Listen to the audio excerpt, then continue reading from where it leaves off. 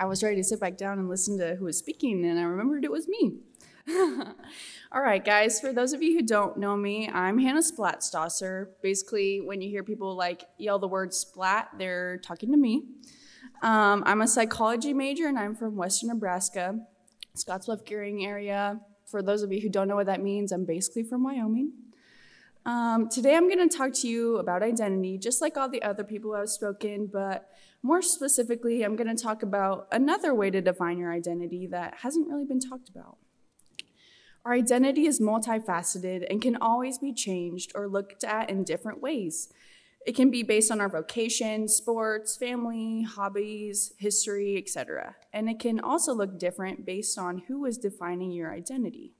For example, most of you guys know me as the girl holding the chapel credit who looks like she would probably rather be sleeping, and you would be correct. Many people say that we know ourselves the best because we are the only one who is always there. That does have some truth to it, but today I want to argue that our friends know us better than we know ourselves.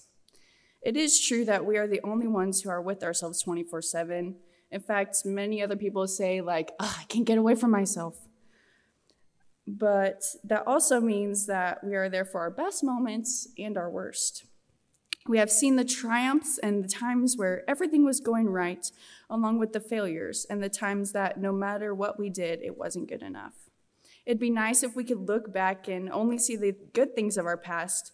And while some people do have that ability, most people, mainly myself, look back and see ourselves as a product of all the times we failed. As a result, we begin to make a definition of ourselves based on the negative version that we see.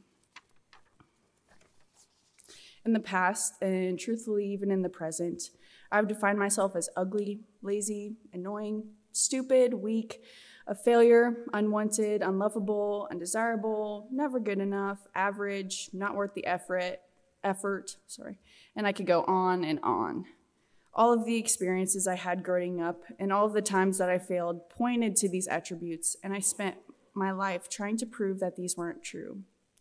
I spent years of my life trying to carve and mold myself into this image of the perfect Christian who never makes mistakes so that I could finally be good enough and stop viewing myself as a burden to others. You see, I didn't have this stereotypical childhood with 2 parents and siblings in one house with the dog and the picket white fence.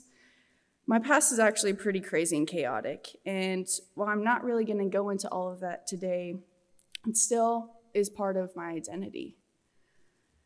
My past, lost my spot. I thought that all of the bad things that were happening to me during this time was because I wasn't being a good enough person. Back then, I believed in that concept that someone made up along the way that God sends bad things into someone's life if they're sinning in order to punish them, for them to be better, something bad happened, so I need to be better. That's not true, by the way. But the fact is that no matter how much time and energy I put into being this perfect person, I was never good enough, and I always made a mistake. I fought a useless, never-ending battle with no victory in sight, and I finally got to the point where I hit rock bottom. One day I had an early morning, and I was driving and backing out of my parking spot, and I hit someone's car. I did that thing where oh yeah, I have room, and I did not have room. We all know someone who has done that other than just me. And when you listen to me tell that story, it may not even seem like such a big deal. You're like, oh, well, it's a mistake. It's fine. It happens, But back then, it absolutely devastated me. I was destroyed because in my perspective, I just made a huge mistake. And not only did I make a mistake, I caused myself to be a burden to someone else. This accident was proof of just how worthless I was, and it threw me into a deep, dark pit of depression and hopelessness. It was to the point where I honestly debated committing suicide that morning by driving off a bridge. My brain flashed through all of my friends and family, and I told myself that, they'll be okay because they have other people that they would be better off with. In my mind, they would mourn for a few weeks, maybe a little over a month, and then they would just be over it because in my mind, they would be like, oh, I don't have to deal with her anymore, and I get to hang out with these people more instead of having to waste time with that person. I went over every argument in my mind, and I got to the point where I was ready to follow through.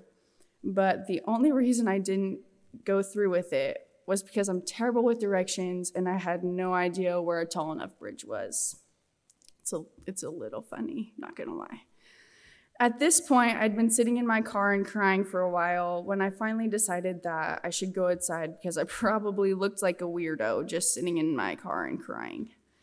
After I went inside and calmed down a little bit, I finally realized how depressed and broken I was. And I realized that the only way I was ever going to survive was to reach out to people who love me and ask for help. Somehow I found the courage to reach out to a mentor who I'd never really talked to in my life. I told them my story and what had just happened and that I couldn't do it anymore. And they showed me with compassion, understanding, and most importantly, they showed me what hope looked like. They got me into therapy and helped me see that the only one who was condemning me to death was myself. I can say with certainty that the conversation I had with this mentor saved my life.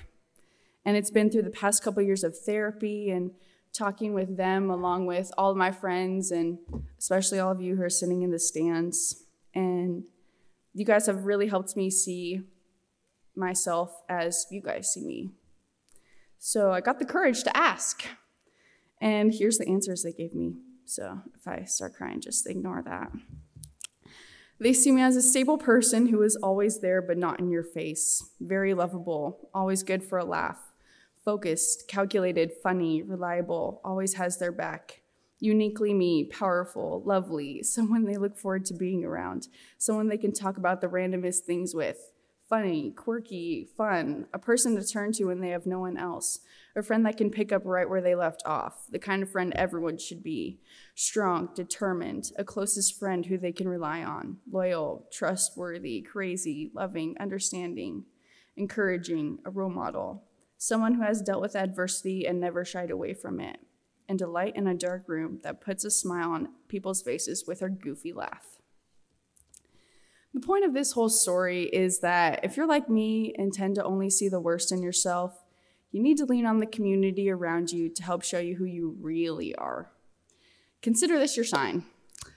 God never meant for us to do this whole life thing by ourselves. In Hebrews 10:24, it says to let us consider one another in order to stir up love and good works. Galatians 6:2 says to bear one another's burdens and so fulfill the law of Christ.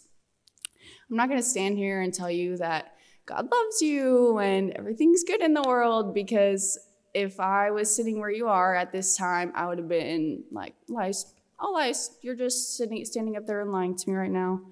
But I encourage you to reach out to someone you can trust and someone you can listen to. That you can see and hear for yourself. If you're nervous and terrified of taking that first step, go talk to your closest friends and ask how they see you.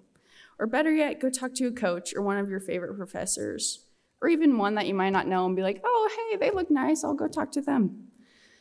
And if you don't know what to say, just say the words, I can't do it on my own anymore. I promise you that no matter how scared you are or how many excuses you come up with, these professors will do everything in their power to help you and show you just how important you are. And who knows, they may even surprise you with what they do and say, but you'll never know if you never ask. Thank you.